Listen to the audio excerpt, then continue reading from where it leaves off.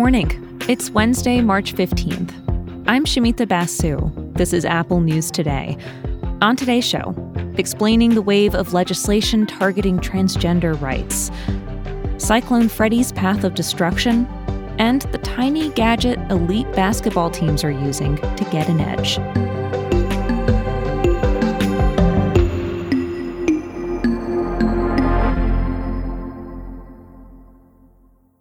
But first, a dangerous new encounter between American and Russian aircraft is raising tensions, with diplomats scrambling to prevent it from escalating.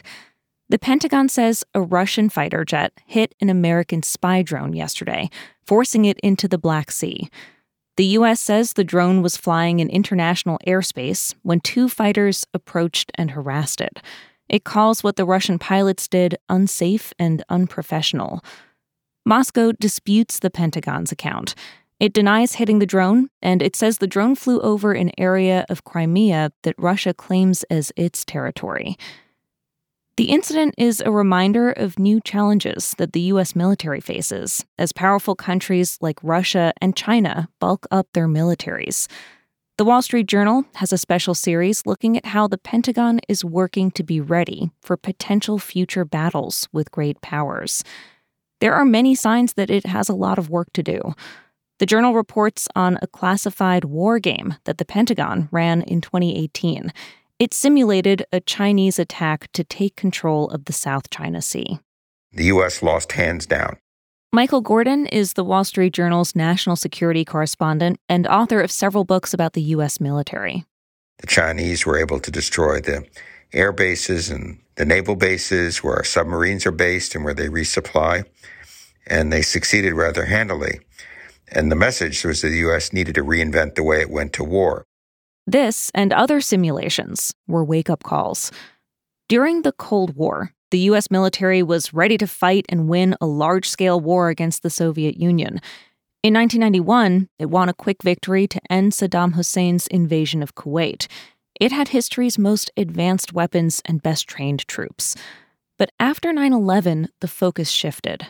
Long, expensive wars in Iraq and Afghanistan drained resources that could have gone to creating the next generation of military hardware, and recruitment and morale suffered. With so much attention on the Middle East, Gordon says rising Chinese military power didn't seem as urgent. There was a view within the George W. Bush administration and the Obama administration that China was not necessarily an adversary, that they could be integrated in the world economy, that we would get them into the World Trade Organization, that they could become a partner. And yes, they'd be a competitor, but not an enemy.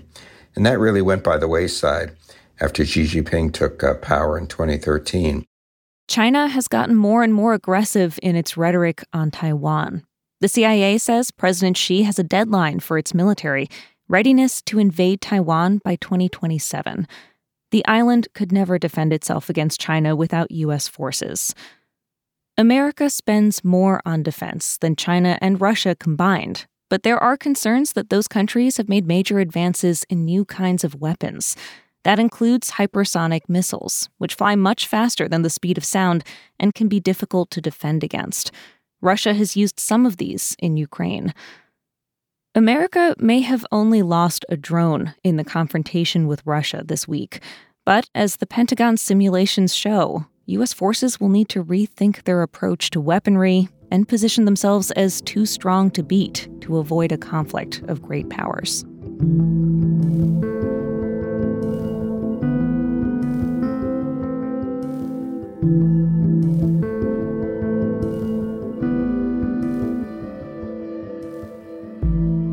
There are more than 300 bills being considered in state houses across the country this year that target the rights of transgender people.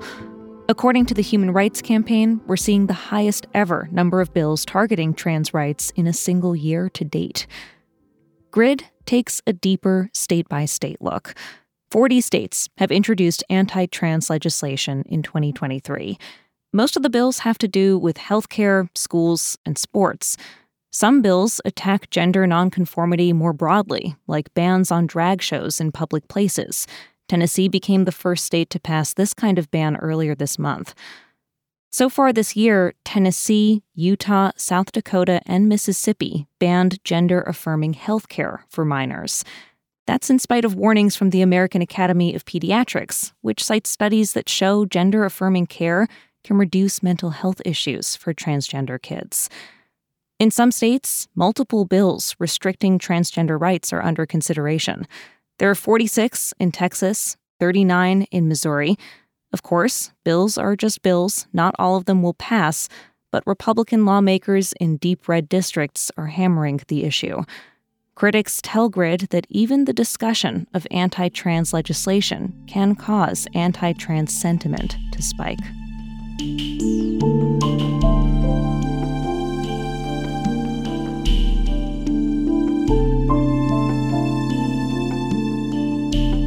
At least 200 people are dead in Malawi, Madagascar, and Mozambique from Cyclone Freddy. This storm has been relentless, striking southern Africa multiple times, and it's broken records as the longest-lasting named tropical system ever. Scientists measure storms like this using what's called accumulated cyclone energy, and Freddy packed about the same amount of energy as an entire hurricane season in the Atlantic. BBC correspondent Shingai Nyoka is covering the humanitarian crisis. Rescue workers are overwhelmed. The World Food Programme, for example, says that 11,000 people have been displaced and they will need emergency assistance in terms of shelter and in terms of food. Mudslides have washed away homes, and the powerful winds and rain led to significant power outages. Most of the deaths were in Malawi. Rescue workers are looking for survivors. There are fears that the death toll could rise much higher in the days ahead. The storm first formed in the Indian Ocean weeks ago, pushing to Africa and making landfall 3 times in multiple countries. Cyclones that track across the entire Indian Ocean like this are very rare. The last one to do so was nearly a quarter century ago. The worst of the storm may be past, but people on the ground are still in danger, with homes destroyed and infrastructure wrecked. Doctors worry about waterborne diseases, especially in Malawi, which had already seen its deadliest ever cholera outbreak earlier this year.